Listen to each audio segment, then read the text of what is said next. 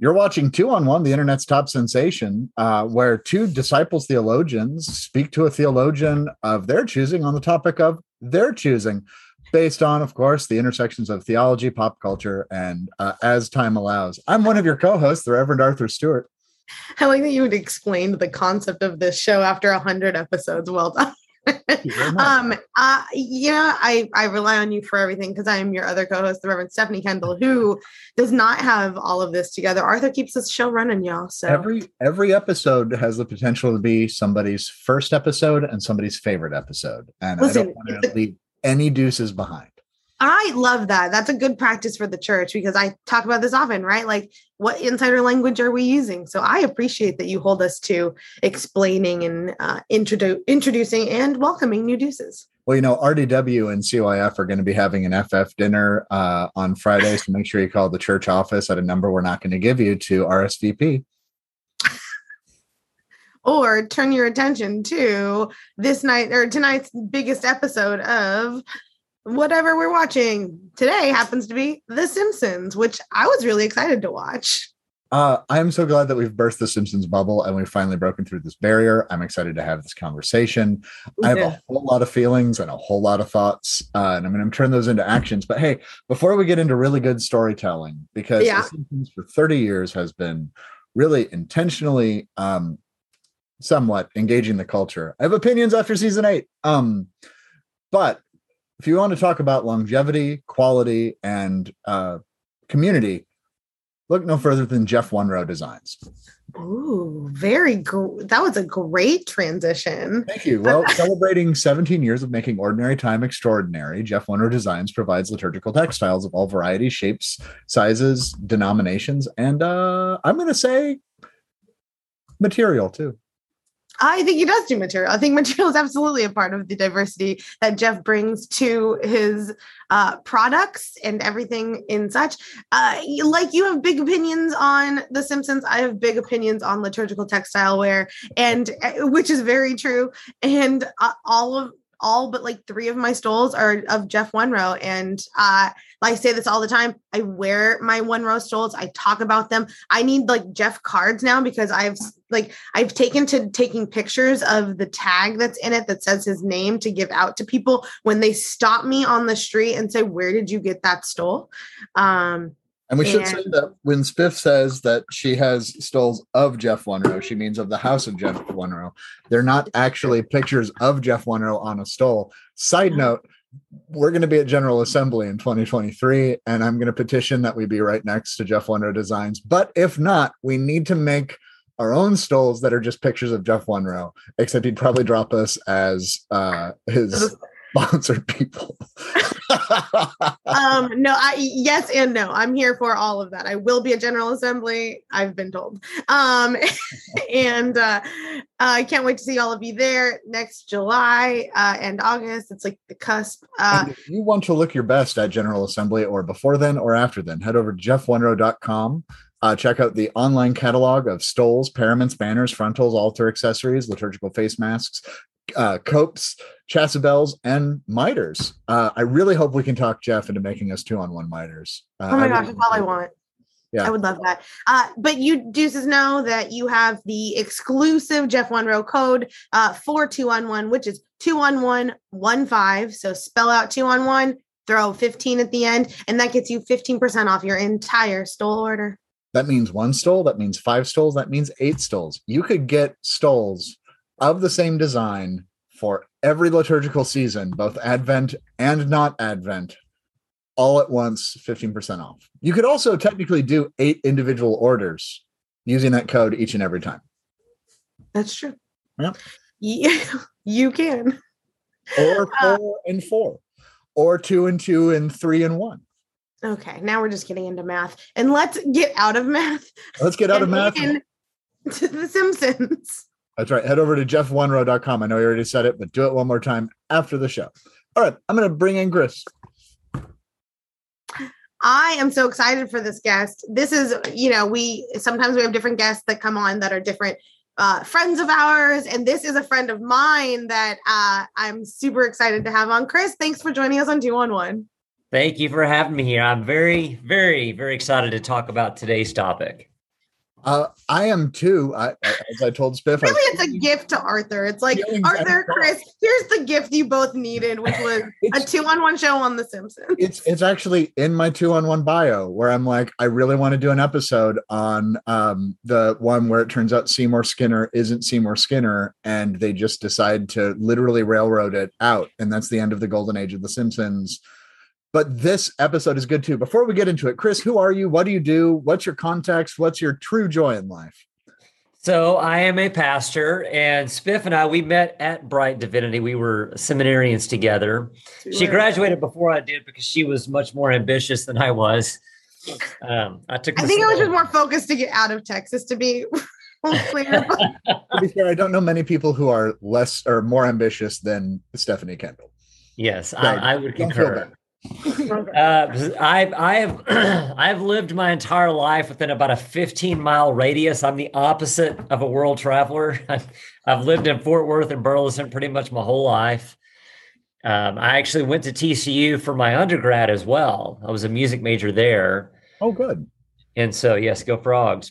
Exactly, go Frogs. I did my undergrad in classical guitar, which is kind of how I found the church to begin with, because I was my college years was my sabbatical from the church, so to speak. And after I graduated with a music degree, that's kind of how I found my way back into the church, and where I started working right out of college. That church is the place that I'm still employed at right now. So this January will mark 20 years that I've been here at this church. Fantastic. So, and outside of that, I have a wife and 2 kids, and I love, love, love the outdoors. See, you're not a world traveler, but I always call myself an indoors kid. So we all got something. I know it's weird for a nearly 40-year-old to call himself an indoors kid, but you know exactly what I'm like now. Yeah. I mean, anybody that's watched, you're from Bunk Hive. From anyone that's watched Wet Hot American Summer. Well, Chris, I'm really excited to have you here. You suggested Simpsons. Well, you suggested I think you called it the only show or the greatest show. What was you? And the greatest show ever. Yeah, the greatest show ever. And I needed clarity. Like, what might that be? And I feel like you really missed, like, you should have been texting Arthur, because Arthur would have written back immediately The Simpsons. Yes. And I was like, is like Sons of Anarchy? Like, what are we talking here? So, for those of you who are watching along or listening along or playing along at home, we're talking about season 4, episode 3, Homer the Heretic of The Simpsons. It aired originally in the fall of 1992. I just want us to pause for a moment and recognize it's 30 years old. And in short, I don't think any of us like that phrase. It is Homer Simpson deciding to no longer attend church and kind of going on a walkabout, like a spiritual journey of self-discovery. And forgive me if walkabout is an appropriative term. I just realized it may be, and I'm going to walk that back. But he goes on a spiritual journey, has a theophany, makes some decisions, comedy ensues. Chris, tell us a little bit about why this episode, when given the stratosphere of the world of television and film, you knew exactly what show and episode you wanted. Well, Simpsons, the show, simply because, especially if you were a child of the 80s, which of course I was, that was such, it was like the zeitgeist, for lack of a better term, for that era. And whether you watched it or you didn't, you knew about it, and how much it elicited emotion from people. Either they loved it or they hated it. It was polarizing in many ways. And as a kid growing up watching it, I remember being one of the only kids in my school that was allowed to watch it. A lot of my fellow friends couldn't watch it, but I had the blessing of a mom who was a hippie, and like we could watch whatever we wanted. And that was like our family show, was The Simpsons. So it was really weird to me that families couldn't watch it. But then as I got older and really started to pay attention to what the show was doing, I thought they were ahead of their time in many ways. I thought they were their comedy was pretty smart. And then just the different ways, the different commentaries that they were kind of tapping into as things were rolling along. I thought, man, there's some really cool things happening. Yet at the same time, at the very surface level, some of the comedy was just very base level stuff that was just stupid funny. And I have a need for both of those things in my life. But then this specific episode, we're talking theology and Hollywood. This was my first thought whenever I was thinking The Simpsons, what episode would it be? This was my first thought because I thought it would open the door for some really good theological conversations, but really thinking about how the church functions and how the world views the church. And really getting into the show, almost the very first line of that episode opens the door into the conversation. Homer's not wanting to get out of bed. It's really cold outside, and Marge is trying to wake him up. And the first conversation, she's like, Homer, get up. It's time for church. And he says, I don't want to go. And her response is, but you have to go. It's church. Like that right there. Like you could spend some time just unpacking that one. I think you should. I mean, And before we do, because I agree that we should do in this, I do want to give just a little bit of background on this too, or at least so the Simpsons have three major issues that have occurred. Number one is that the life they present is no longer sustainable. In 1992, Homer Simpson is the only parent who works. They're able to afford a 3-bedroom house, feed their kids. Like they're never rich, they're never well off, but they're solidly middle class. He has no skills, but he still has job security, and he has a union. If anybody wants to come and do Lisa versus braces, or Lisa gets braces, that's also that's a great episode. And there's also, as church begins on it, they're in a blizzard, and the majority of people in the town still show up to the church because of a sense of obligation. Yes, that's the most shocking part in this, and I think that's it. It's not if you want to go, you have to go. It's church. Sorry, yeah, I think it's an important thing in there. And also, Homer hasn't become a jerk ass yet. Literally the phrase that is used because I like it. And Flanders isn't Flanderized. He isn't only about being weirdly religious. Okay. Yeah, but that opens the door into the conversation. Like, you have to go. It's church. And so not only does it say something about the town, about the Simpsons, but also about 1992, right? And where the culture was at that time. And how it all kind of plays out in the blizzard, and he doesn't want to go. And then, but also like there's this, the uniform that he has to wear. Like she gets out his church clothes. Like these are the clothes that you only wear to church. And then when he rips them, he's like, that's it. I'm done. I've had enough things go wrong. I'm not going. And Marge has had enough. She's like, okay, I'm not dealing with you. I want to take the kids and go to church. And that whole scene, it's really funny whenever the whole town's at the church, and that the service itself is outstanding. You know, the Reverend Lovejoy and the reading of Lamentations, and in his words, the long version. The long version. Like, have y'all ever preached from Lamentations? You have? I have not. Okay. I've done it. I've done it once. I have a friend who it's her favorite book, and she's a hospice chaplain, and she's like, it tracks. And I was like, and so I just challenged myself to one day preach from it, because it does not, I don't think it comes up in the lectionary, does it? It's not something that I had preached from before. And I was like, I want to try it. I want to learn what this book has to teach me. And so I immediately, that was the first thing that I caught on to, was, you have to go versus want to go, all of that. Because in 92, I was not going to church. My family we were not church people. And so this sense of obligation to go to church was actually never instilled in me until I became a pastor. And then it's like, no, you have to. It's your job. You have to show up. And so for me, and I think that is what I liked about this episode a lot, is that like I don't believe in that.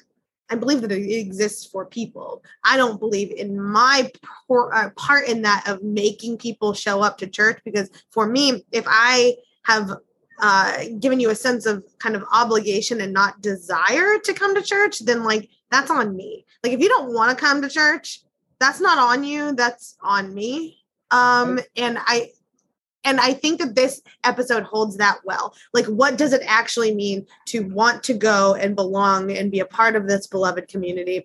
And what does it mean to not want to go, but also to let that be okay and see God at work in all sorts of different people and ways and things? And see, I hear where you're coming from on it. And I will also say we've been averaging 60 people at good old Riverside the last few weeks. On your Riverside? 80.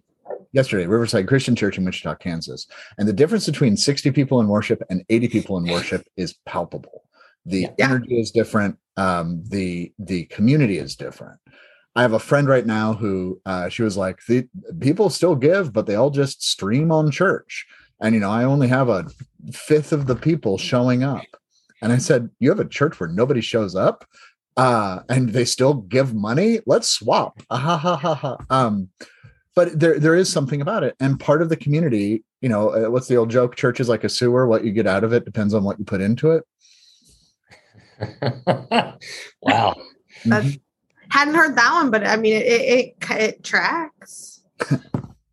I mean, but Chris, I mean, what do you think about this? Break the tie on that. Like, should it be where's the level of attraction? Are we obligated to go to church?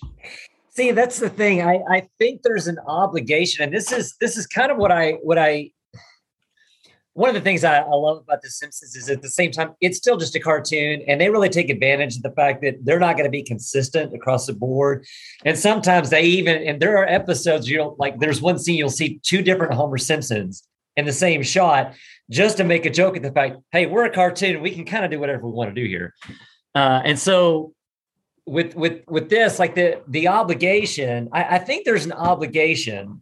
I think there should be an obligation, but there's some sort of like middle ground between like the character that I see in Homer and the character that I see in Marge, is that there's an obligation to be a part of a community on the terms that make sense to you. And I think what I love about the episode is in some ways it does kind of mirror Homer's journey, kind of mirrors the 4 years that I was in college and what I was doing, is that, you know, we respond in polarizing ways. Whenever we want to rebel from something, we kind of rebel as far as we can.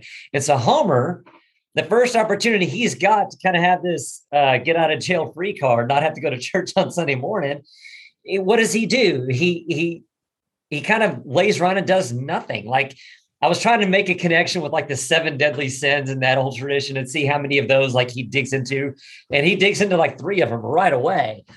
But like he's got this unlimited time, but what does he do with it? He nothing. Like he does nothing, which for one day, hey, that's okay. Sometimes you need a break, right? You need a break. But then time goes on and he doesn't use that time well. I think there's a power and a sense of obligation to be accountable to a community. So, you know what, I'm going to do something. I'm going to bring something of worth to this community for whatever reason. And it shouldn't be based on like a transactional thing that I'm doing this because they can then return the favor. Mm-hmm. It's just, hey man, that's how we engage in life together, is in a sense of obligation to each other. And that's it. That's the transactional thing. And that's where it comes into it, because I think Marge is getting something. Marge expects something out of it by attending. Yes. And worship is just about being in God's presence and actually ultimately discovering some sort of sense of the divine working in us and through us and for us. Like, that's fine. Yeah. It's not to what does Homer say at the end? You are a vengeful God. You were all smiting one, and tell me who shall be smoten. And they will be smoten. Exactly. And and that's where it comes into it. It's worship.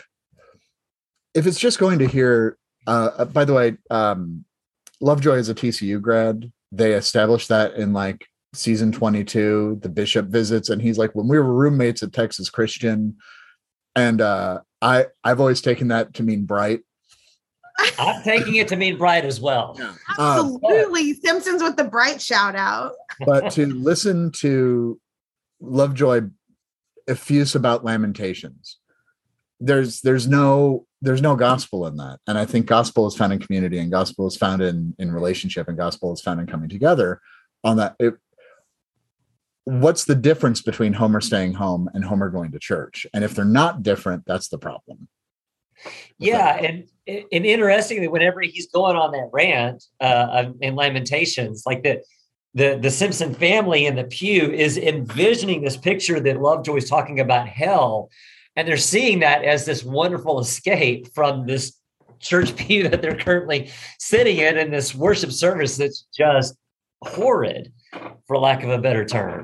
Well, and that was one of the things. So I work for the first time in a place where it snows, and like I did not realize that weather in this way like affects how I lead a congregation, right? Like if it is like, it was one of the first things that I noticed, again, because we weren't taught this necessarily at Bright, where it's like, hey, like, you're hit over the head with context matters, but we forget to say like, your context also matters in both your leadership and interpretation. Like we do to an extent, but not in like the largest sense possible. Right. And so like the very first time I was like trying to figure out how I was going to get to work, because it had been, snow and icy, and I was like slipping all over the place. And then like, it was just like, no, we don't expect people to come and do this. We just cancel the in-person unsafe gathering, and we gather online, or we do something different.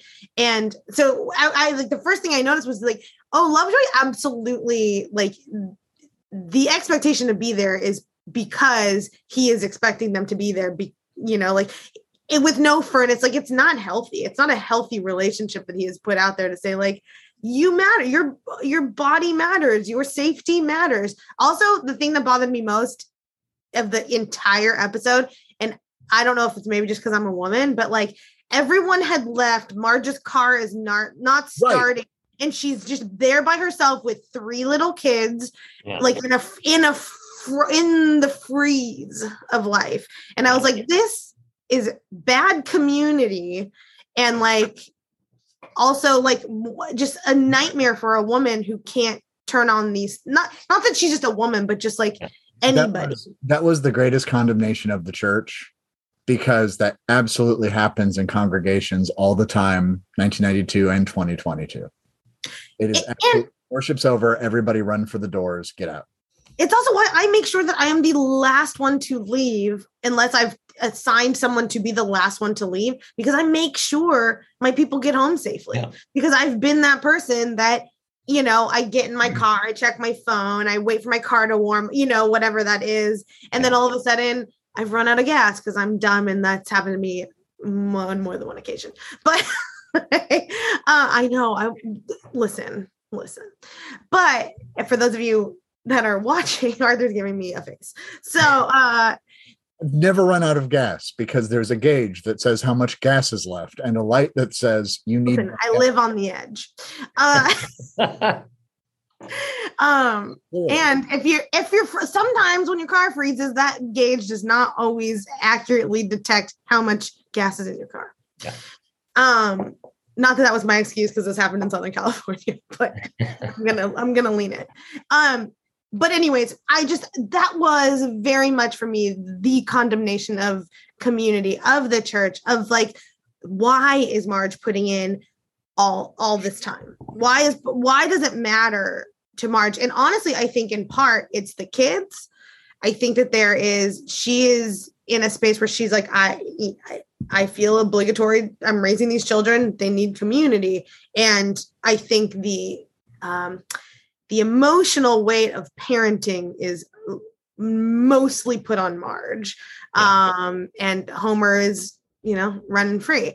I don't think that it's bad that we all take that time and space off. I thought it was hysterical that like the excuse used by Homer is like, God came to me in a dream, because not only is that biblically based, it's just like, you can't, like, what are you going to do? Be like, no, Okay, like how do we as Christians reconcile things that the miracles and the things that happen biblically with what happens if somebody walks into your office and says, God spoke to me in a dream? And exactly.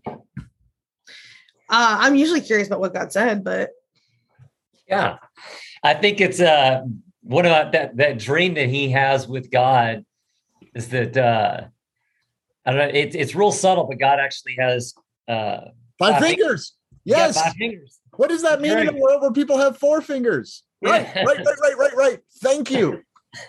It's really funny that it plays out, and the dream itself is Chris, really funny. I need to you just made Arthur's moment, because before we brought you in, he was talking about the 4 fingers, and I was like, oh, this has got to be a thing. And so I need to let you two rant, just go on that. And also, why doesn't God know that the St. Louis football Cardinals moved to Arizona? Yes. Like God is checked out now. And I'm saying God is a he because in this episode, they've got God anthropomorphized into this like, I don't know, Father Time type figure, but you never see God's face. Right. You just see the beard. But yeah, God does all of these things. There's some funny things about that dream, and see, how do you unpack that? How much of that is like, do they intend to be legitimately God appearing to Homer? Or is God just a reflection of Homer's desire playing out in the dream? All of these sort of things happening. Is Homer returning the favor of a Majo Day and making God in his own image in order to justify his own things? Yeah, and because that's part of like this idea of obligation. You go to church out of obligation, or do you follow Homer's path? And really you're trying to navigate the space between those 2 points. But with Homer, what you see is kind of this disregard of like, I no longer have this obligation. So I am completely alone in my universe, and I'm going to do whatever I want. I'm going to follow my most basic, immediate desire with no regard about how that impacts the world around me, to the point that I'm going to fall asleep with a cigar in my mouth and allow it to just burn the house down around me and make everybody else have to pick me up. So and that's kind of fascinating. So Homer Simpson is a glutton, right? I don't know if you're familiar with Enneagram stuff. Homer's a 7, at least in the early seasons of The Simpsons. Yeah. We're also in the time when Simpsons meta-wise, it's transitioning from a show about Bart Simpson into a show about Homer and Homer's adventures or misadventures. There was the bit where he was very much Francis of Assisi in the robe and with animals like flocking to him, and Francis is very much a 7 on the Enneagram as well. And I think it's an important thing that the made-up religious holiday that gets him out of going to work is the Feast of Maximum Occupancy, which also speaks to his gluttony, which of course is also an Enneagram 7 type of thing. But right, he's concerned about making his own appetites fulfilled, like the space waffle. I might share my recipe for space waffles, by the way, because we did figure out how to do it. We don't wrap it around a stick of butter, but like there's a caramel sauce, there's some smokiness to it. It's really liquid smoke. Right. Liquid smoke. We'll put up a recipe. Yeah, that's the word. I'm like, what recipe? Listen, I'm still kind of on Hawaiian time, not gonna lie. So you're in the aloha spirit. So I guess the question is this: how do we use religion, be it organized or personal, to justify our own misgivings, our own biases, and our own unwillingness to see God at work? Because I think the whole message of this episode is that God's going to work as God is going to work. Yeah. Like how do we address like when we just, make our own feasts of maximum occupancy and call it divinely ordained? Yeah. And then the other part of that too is, at the end of that first dream, God tells Homer, hey, I've got to go. I need to go appear in like a tortilla or something in Mexico or something. And they're how do you interpret that? Is that part of the joke? Like, people can say they see God anywhere, or is that a way of saying, okay, God really is showing up and God's taking time to appear in this tortilla in Mexico? What do you do with that? And how do you navigate? Okay, this is what I want. This is what I think is right. And so I'm going to figure out how to superimpose God into my own desire. And knowing that we do that all the time. Or Go ahead. Oh no, but what happens when theophany is theophany? Like coming back around to it's legit. Yeah. What if God is actually speaking to someone? I had a friend who was a psych ward, an ER psych, and I said, "How many times did you meet Jesus Christ?" And she leaned into me and she goes, "Arthur, there were about 8 times a night usually that people would come in having had a psychotic break and claim that they were the manifestation and the second coming of Jesus Christ." I said, "Wow, 8 times a night?" She was like, "It was intense and severe." And she's like, and 99.98% of me knew that wasn't the case and they were having a psychotic break. And 0.02% of me thought, but what if this is a test? Yeah. And what I like about it is she said, so therefore I treated every patient like he or she or they were Jesus Christ. And I think about that a lot. So what if the theophany is meant to shake us up? Like what? And Lovejoy did the right thing by Homer. Lovejoy came and said, I want you to reconsider church. And the community did the right thing by Homer, even though he was a selfish glutton. Yeah. And what does it mean then to say that Homer has some divinity to him, even if he's projecting his own gluttony into an image of the divine with 5 fingers, more fingers to grab things with? But I also think that's part of the journey that so many go through is you grow up, or at some point you find a church and it becomes something that you do, but then it becomes an obligation. And then in Homer's case, what do? You rebel against that. Okay, I'm going to do the opposite. I'm going to completely forget about everybody, and I'm only going to think about my own desire. Right. And then eventually that plays out the way that it does for Homer. And then he comes back. Now, that last scene is great because he is back at church. He's in that front pew, front and center, and he's snoring logs in the middle of Lovejoy's sermon. But like he's kind of navigating that space between obligation, forget obligation, and then what do? We try to figure out, okay, this wasn't healthy. This wasn't healthy. Where do I exist in this religious space in a healthy way?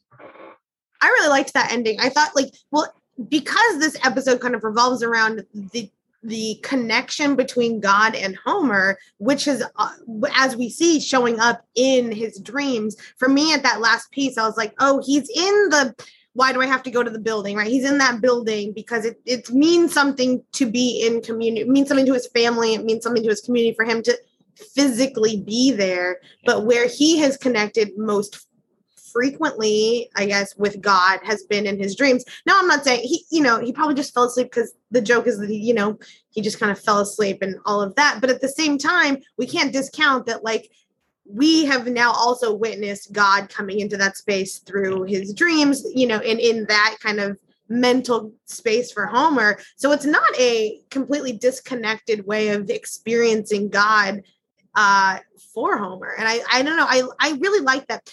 I both did and didn't love the way in which they being the writers and, the creators of this show in this space, engaged other religions. I love that he was like, when God was like, I'm going to go show up in a tortilla. I was like, cool. So we've got different cultures in which are all kind of understanding that God shows up in different ways. Like, I'm taking also Lovejoy to be Protestant in some regard, like they're not Catholic, right? And I'm assuming also you're going to, no, it's probably some form of Presbyterianism because of I never get his name right, because of Elijah Lovejoy. But Lovejoy was a Presbyterian activist in Illinois, was murdered. They point towards Presbyterianism, but then they later name it as like it's a completely yoked church. It's like the Presbylutheran Church of America or something. Sorry. Sure.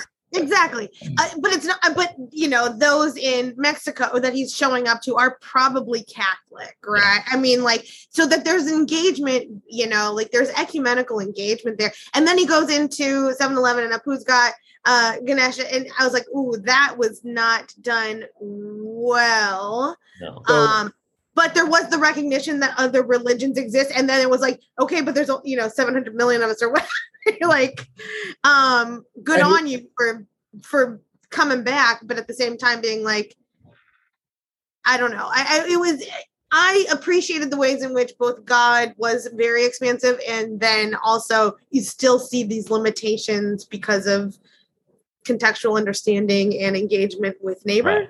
And part of it is the 90s. I mean, it's Hank Azaria is not an East Indian, and Hank Azaria was playing a stereotypical accent. It was an Indian man working in 7-Eleven, where they just played up stereotypes. And really, it just gets much worse before it gets better in this coming season, where Hank Azaria no longer voices him. Right. The cheap joke of be they Catholics or Christians or Protestants or Jews or miscellaneous. Which honestly, I'm glad that he got the response of 700 million of us can't be wrong. But you do bring up a good point. Like there's a lot of good in this, and then there's still the edges that are very sharp and frayed. But that's the church. I think that's why this episode still holds. We named it. It's 30 years old, and it still holds true. We could all be like, "Oh gosh, yes, that is exactly." I know that church. I know that pastor. I know those people. So speaking of those people, why wasn't Flanders in church? That's a good question. I didn't notice that. He's not in that scene, is he? Because Ned Flanders runs into the house, and this is my definition of ministry, and it always has been. I'm actually going to bring this out again. My dad's response to me when I said I'm going to seminary was to buy me the Reverend Lovejoy Simpson's playset. So thank you, Dad. And I think it's all over, people. Wait. I didn't mean to do that one. But when Flanders throws the mattress out the window, and then Flanders, oh Lord, make my aim good and true, and he throws Homer out, and he immediately starfishes back. Flanders' prayer is fine, and then he jumps out and backflips back into the house to save Homer again. It's that right there is ministry, and I don't care what anybody else says. That is 100% what ministry is every single day. But why wasn't it a big deal for Flanders to take a Sunday off after they chase Homer through town singing "Rise and Shine" and give God the glory? I assumed they were a different denomination, to be really honest. I didn't notice that he wasn't in church, and I realized that the point is that everyone in Springfield goes to this one church. But the engagement around Homer not being in church with everyone else, and then the response of Flanders, entire Flanders family gives, I assumed that they were a different type of and they should be. I'm sorry, I jumped on your point. No, as someone who I will say, I watched maybe the first 3 seasons, probably 4 seasons of The Simpsons growing up. I very much was I'm going to play the saxophone like Lisa. And that is how in 2nd grade, Spiff picked up the saxophone for two years and then put it down. But it's not influential. I absolutely Chris, you're totally right when you said early on, this is a part of the zeitgeist of who we are, and it continues. But I wasn't a big Simpsons-y person. And so I don't know. I think that I didn't notice. And so I just assumed he felt in modern 2022 context, he felt evangelical. Flanders feels very evangelical. And the fact that not just that they showed up singing a song, that's not intentionally the one thing, but that they continued singing the same song at him was as if this is going to work. It has to. We have one tool and here it is. And I was like, oh God, I know those people too. And that whole car chasing scene was I don't know, it was an evening crime show from the late 80s, that whole bit of him going onto the trash heap. That was brilliant. But at the end though, what I found funny, but also I think redeeming about the whole episode was that the truest sense of community that you got, the truest sense of ministry that you got was not in the church.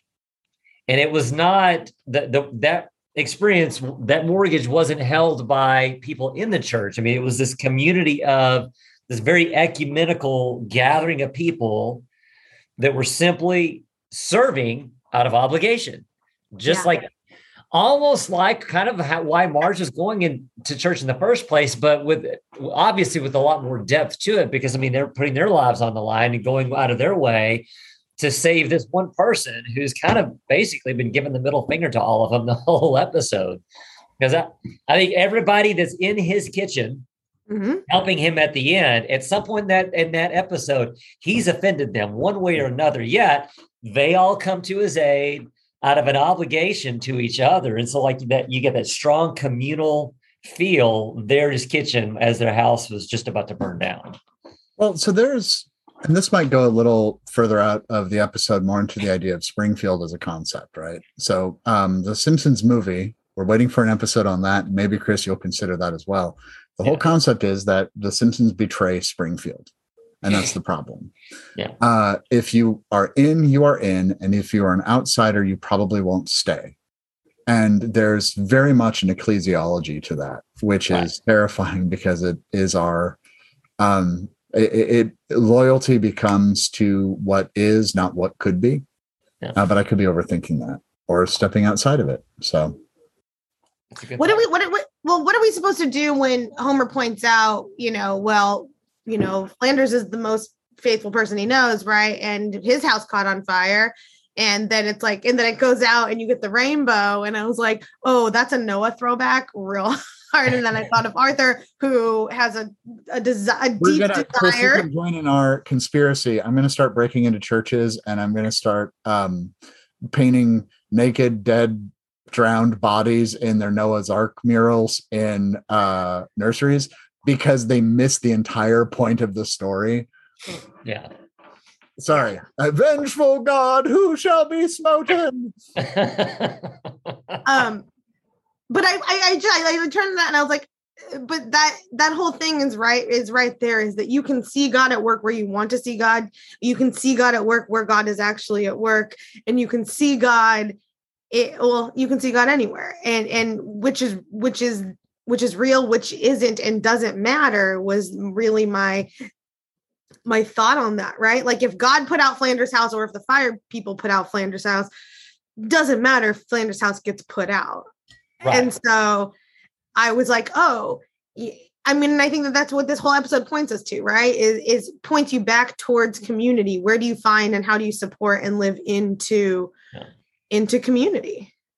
Yeah. And how you view the event and how you view, so there's one way of looking at it. Do you want to define event for us? No, I'm just kidding. Derrida. So exactly. Man, we're gonna go down a rabbit trail. No Derrida. Sorry, this is for all of you out there who don't know, that is the impetus of Chris's and mine's like deepening of our friendship. We had class together all 3 years, but like Derrida is where we both like turned to each other and we're like, we're in this together. Let's get through this. We have three rules on this podcast. We bring up miters every week with Jeff Wonroe Designs. We do not censor our guests, and no Derrida.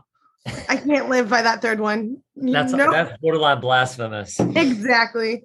So exactly. But if you look at that one scene, they're all outside looking at the house, and so you can view that event in that frame where Homer's looking at his house and it's burning down, and then I think it was Lisa that makes the comment that truly this was an act of God. But then some of the flame goes over to Flanders' house, but then it gets put out.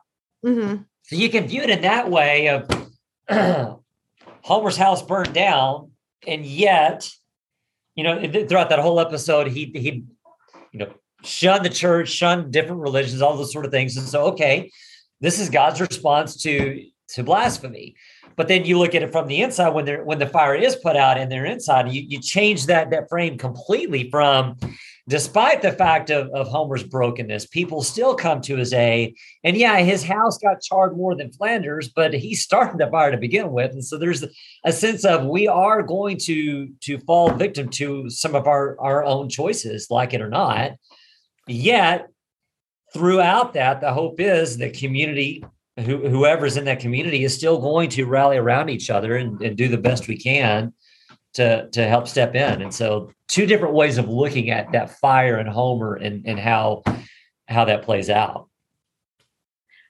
Well, yeah. And I think, it's as what does it mean to be called to your vocation, right? Like, and what does it mean to, to be called into faith or just community. In 2012, I went blind on Easter Sunday in an in-home accident, which I had come from church, so it's like the theophany, why do the bad things happen to the people? Like I had come in, I was in my church clothes when this whole thing happened. And the only reason I can see today is because my doctors were Jewish. They did not see that day as a holiday. And they were the number one eye surgeons in the entire world. And I just happened to be, pulled into their operating room. And it's the only reason I have sight in my left eye. And so like, in the end, the fact that there are people who were not in church that day, who were not, did not feel that sense of obligation to sit in a pew, but felt a sense of obligation to build and, be a part of community in a larger sense. It's the only reason that the Simpsons house didn't entirely burn, that, that Homer is alive, that the cat survived, like all the things. There it is too, because he wasn't saved by the fire department. He was saved by the volunteer fire department. Yeah. There's this idea that there is a vigilance and it's dedication to the community and for the community by the community, rather than a service that is paid for with tax dollars, like a bear patrol. I don't pay the bear tax. I pay the Homer tax. That's the homeowner tax. Sorry, it's a good reference to a different one. That's a great episode too. I love that. Right. Like we could do like 400 episodes of 2-on-1 on each episode of The Simpsons, but Spiff would be miserable. That's a different podcast that I'll let the two of you two do. Oh, okay. But within that, the volunteer thing and people who aren't in the church, what then? There's this thing about evangelism that kind of like creeps in, right? So we get God said to Noah, there's going to be a floody. We get Pastor Lovejoy making a home visit. We get, do you want to join my religion? No, Homer. Once a snake handler, always a snake handler, which I loved that. And he says, I was born a snake handler. I'm going to die a snake handler. It's really funny because yes, you probably will. That will be the thing that will kill you. And then with Ganesh, and I mean like there are with Apu and Ganesh in Hinduism. And what if it's as simple as saying, I found meaning in this. Do you want to be a part of it? As opposed to, well, you should come sit by me in the pew in church and freeze to death with us as we hear a long sermon about hell. Yeah. And Krusty the Clown, his character really isn't evangelizing like, hey, come join. He's just, trying to gather funds to help support I'm guessing has got to be a very, very small cross-section of the Jewish population that also happen to be clowns. That he's representing that also died in some unless Springfield might be in. No, never mind. I had a joke that a friend of mine would laugh at, but I don't think I can actually land it. Right. But that's brotherhood and that's community taking care of community. And that's still an invitation to participate in something that's meaningful. Yes. Also, a shout out to that one guy on Twitter who doesn't think I exist because I'm a gay Christian. And the fact I was gonna bring up the clown. I asked, who's this clown? And he replied, and Spiff is like, how are you replying to somebody who doesn't exist? And I said, I just think it's neat. You can take all your Twitter followers and drive them around in one tiny car, which I thought was a pretty good gag. Thank you. It was, no, I like that too. Again, we touch on the different of what it means to be in community. What does it mean? What does it mean to be faithful to something other than yourself? Which is, I really think that the point of what they're trying to make is like, be a good person and, just be your best self and do that both in local and global communities. And that's maybe, so I want to circle back around to jerk ass Homer and forgive me, listeners who may be scandalized by that phrase. That's literally how they refer to it, or they call it zombie Simpsons. After about season 8 and midway through season 8, arguably with Erlo Tanzarian and Seymour Skinner's double life that they never address again.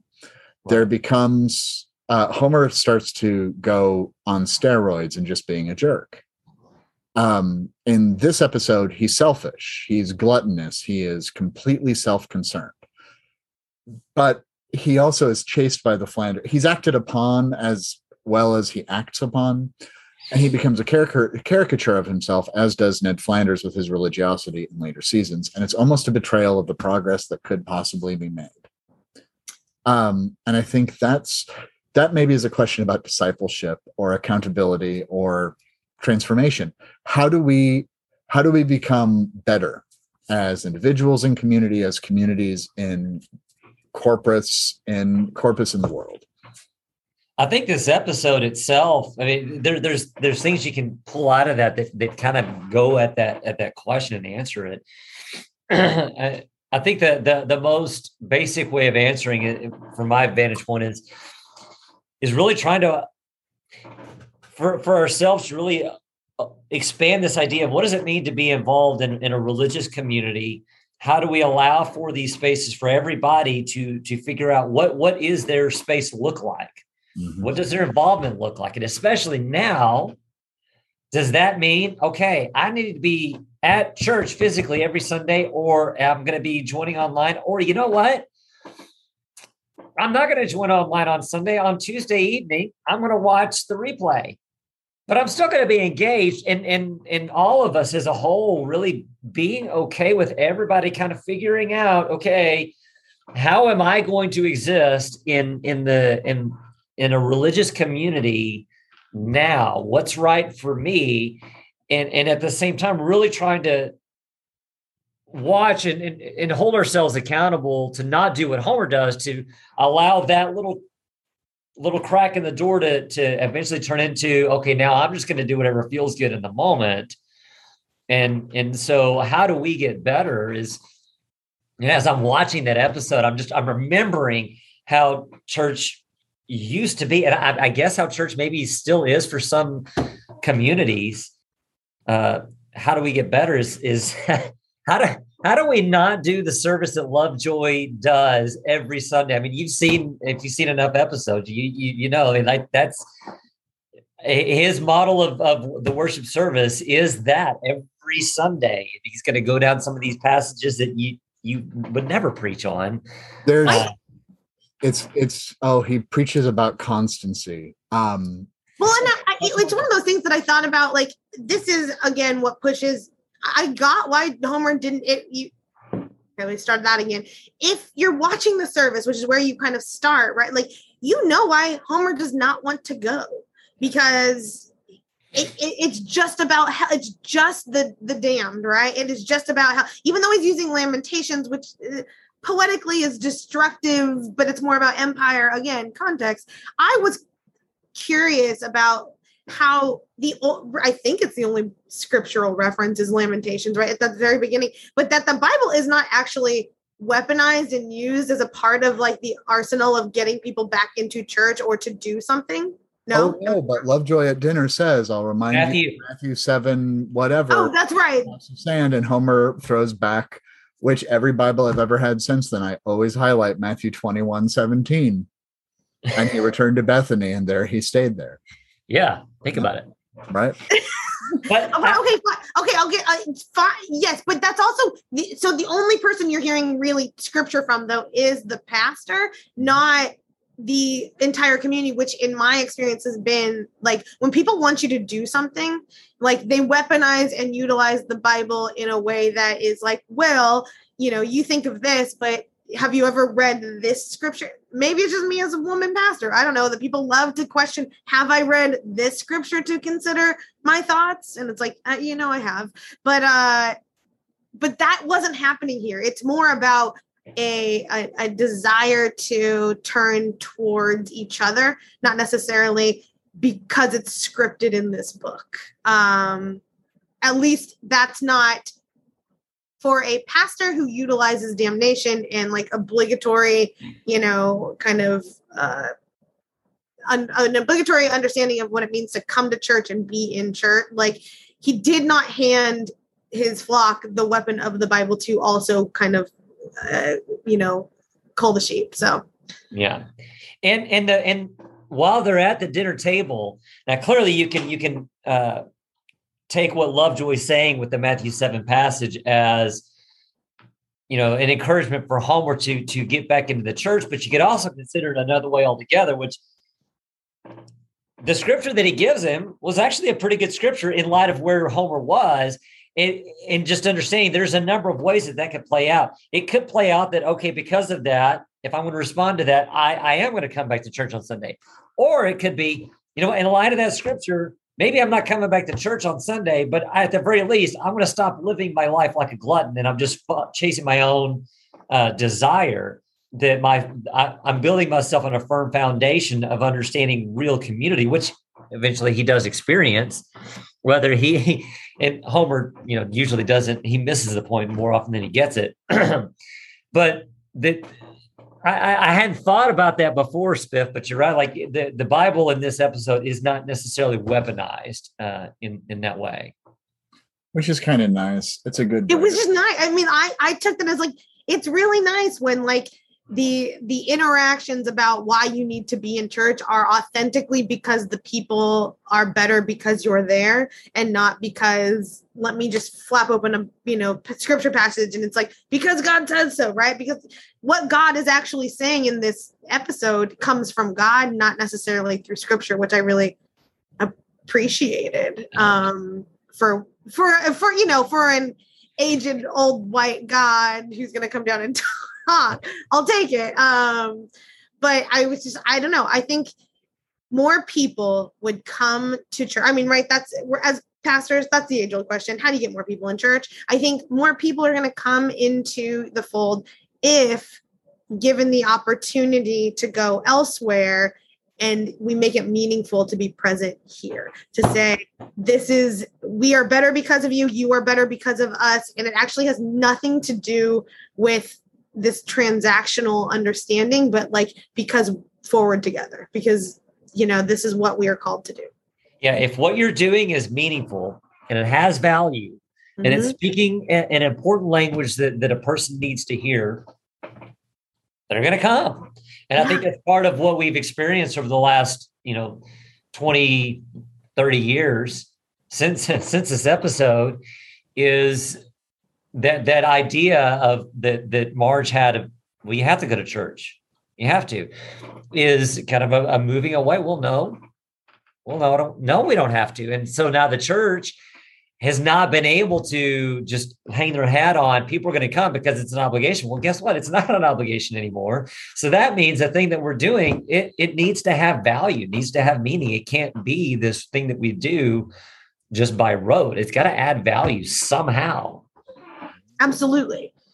And it all has to have value, and who gets to decide what that value is entirely different. That, at the park, we identify most often as one of those justice-seeking churches, right? And so I will say we see an uptick in our attendance when big things happen in the world, like when women lose rights for themselves, or, big leadership changes and things like that. We have people that come into our church because we've set the table of welcome for them to express their grief, their sorrow, and to look forward towards hope. That is not true for every church. Sometimes if you are a church that has contextualized the Bible in different ways and understands that differently, you may lose people if you start to speak on it. I don't know. And so it's about that extravagant welcome and who you are. Arthur says this all the time, right? The church needs to know who it is and lean into that. We can't be the church for all people. Every church can't be for every single human, because then you're for nobody. Right. Because you've got to make that niche. And I think that is what we really start to see pointed back to here, right? Is that you've got to meet the needs of the Homers and the Marges, who are living in the same house, raising the same children, but have very different faith needs. Yeah. Amen. There you go. But speaking of how we utilize the Bible, or how it is and is not utilized in this space, we use it every week with at least our final question. Chris, it is really good to see you, my friend, and I am so grateful that you have come on. I hope that you will come back and give Arthur at least another person to talk Simpsons to. You bet. So, absolutely. Hearts has been broken at this point. This is great. So, this is either going to be wonderful or terrible for me as both of your friends. So, I'm kidding. Wonderful. It'll be wonderful for everyone. I love it. Yeah. But Chris, what biblical scene, person, character, book are you most reminded of in Simpsons, Homer the Heretic? Okay, so this is a stretch. It's a stretch, but just go with me on it. Judges chapter 4. It's the story of Deborah, the judge, and how that narrative plays out. The general of the Canaanite army, Sisera, he's the bad guy in the story, and actually really really bad guy. But the way that chapter rolls out, when I see that scene at the end of The Simpsons, and you see all of this odd group of collection of people creating the victory for Homer, like that's what I see happening in the Deborah story, with Deborah, the judge, on one part of the Israelite world, and then Barak, the leader of the Israelite army, on the other part of the Israelite world, who's actually, at the time of the story begins, he's living in a sanctuary city. So that means he's in a place for people that are hiding from the fighting. Mm-hmm. And then Jael, who's not even an Israelite altogether, she's a Kenite. And these three people coming together, just this odd pairing, this odd grouping of people working together, not for any one specific person's glory, but just because we've got a job to do. Let's get it done. And there was, throughout that whole chapter, there's never a feeling of animosity or what about me? What about me? It's just, we've got this thing to do, and we're going to go do it. And as that episode unfolds, that's kind of how they tie a bow to this episode, is this community coming together, not for any one person's glory, but because, hey, there's a thing to do. Let's go do it. So there you go. I did not think when I woke up today, preparing to talk about season 4, episode 3 of The Simpsons, that we would tie in driving a tent peg through somebody's head. But here we are. I mean, I feel like this answer, for those of you that couldn't have put this together, this is why Chris and I are friends. Like, that answer was, I was like, he's going Jael and Deborah and Judges is chef's kiss golden for this. That was great. Thank you. Arthur, you want to go? Because that was so good. I'm going to throw out Meshach, Shadrach, and Abednego, and the furnace. Yeah. Because the fire is perilous, but it's never really going to kill Homer. Like, they never have to rebuild the house. It is a plot device. It is supposed to show the faithfulness of God. And I will absolutely say that Flanders is person number 4 in the furnace. And that's why he wasn't in church, because he was actually embodying the Son of Man in that moment. Right. Yep. That's good too. Wow. All right.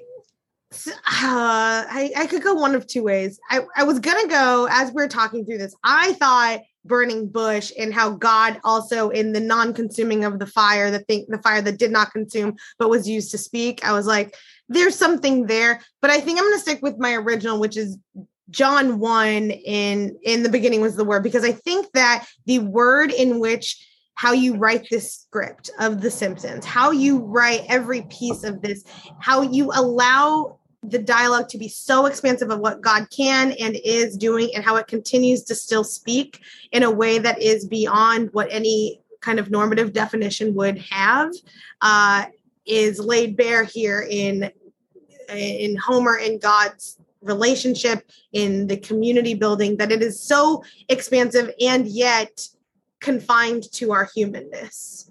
And so for me, I was like, very much like, oh, we're given the word of God made flesh in this space that was and is and always was and always is and is to come and all of that, and here we go.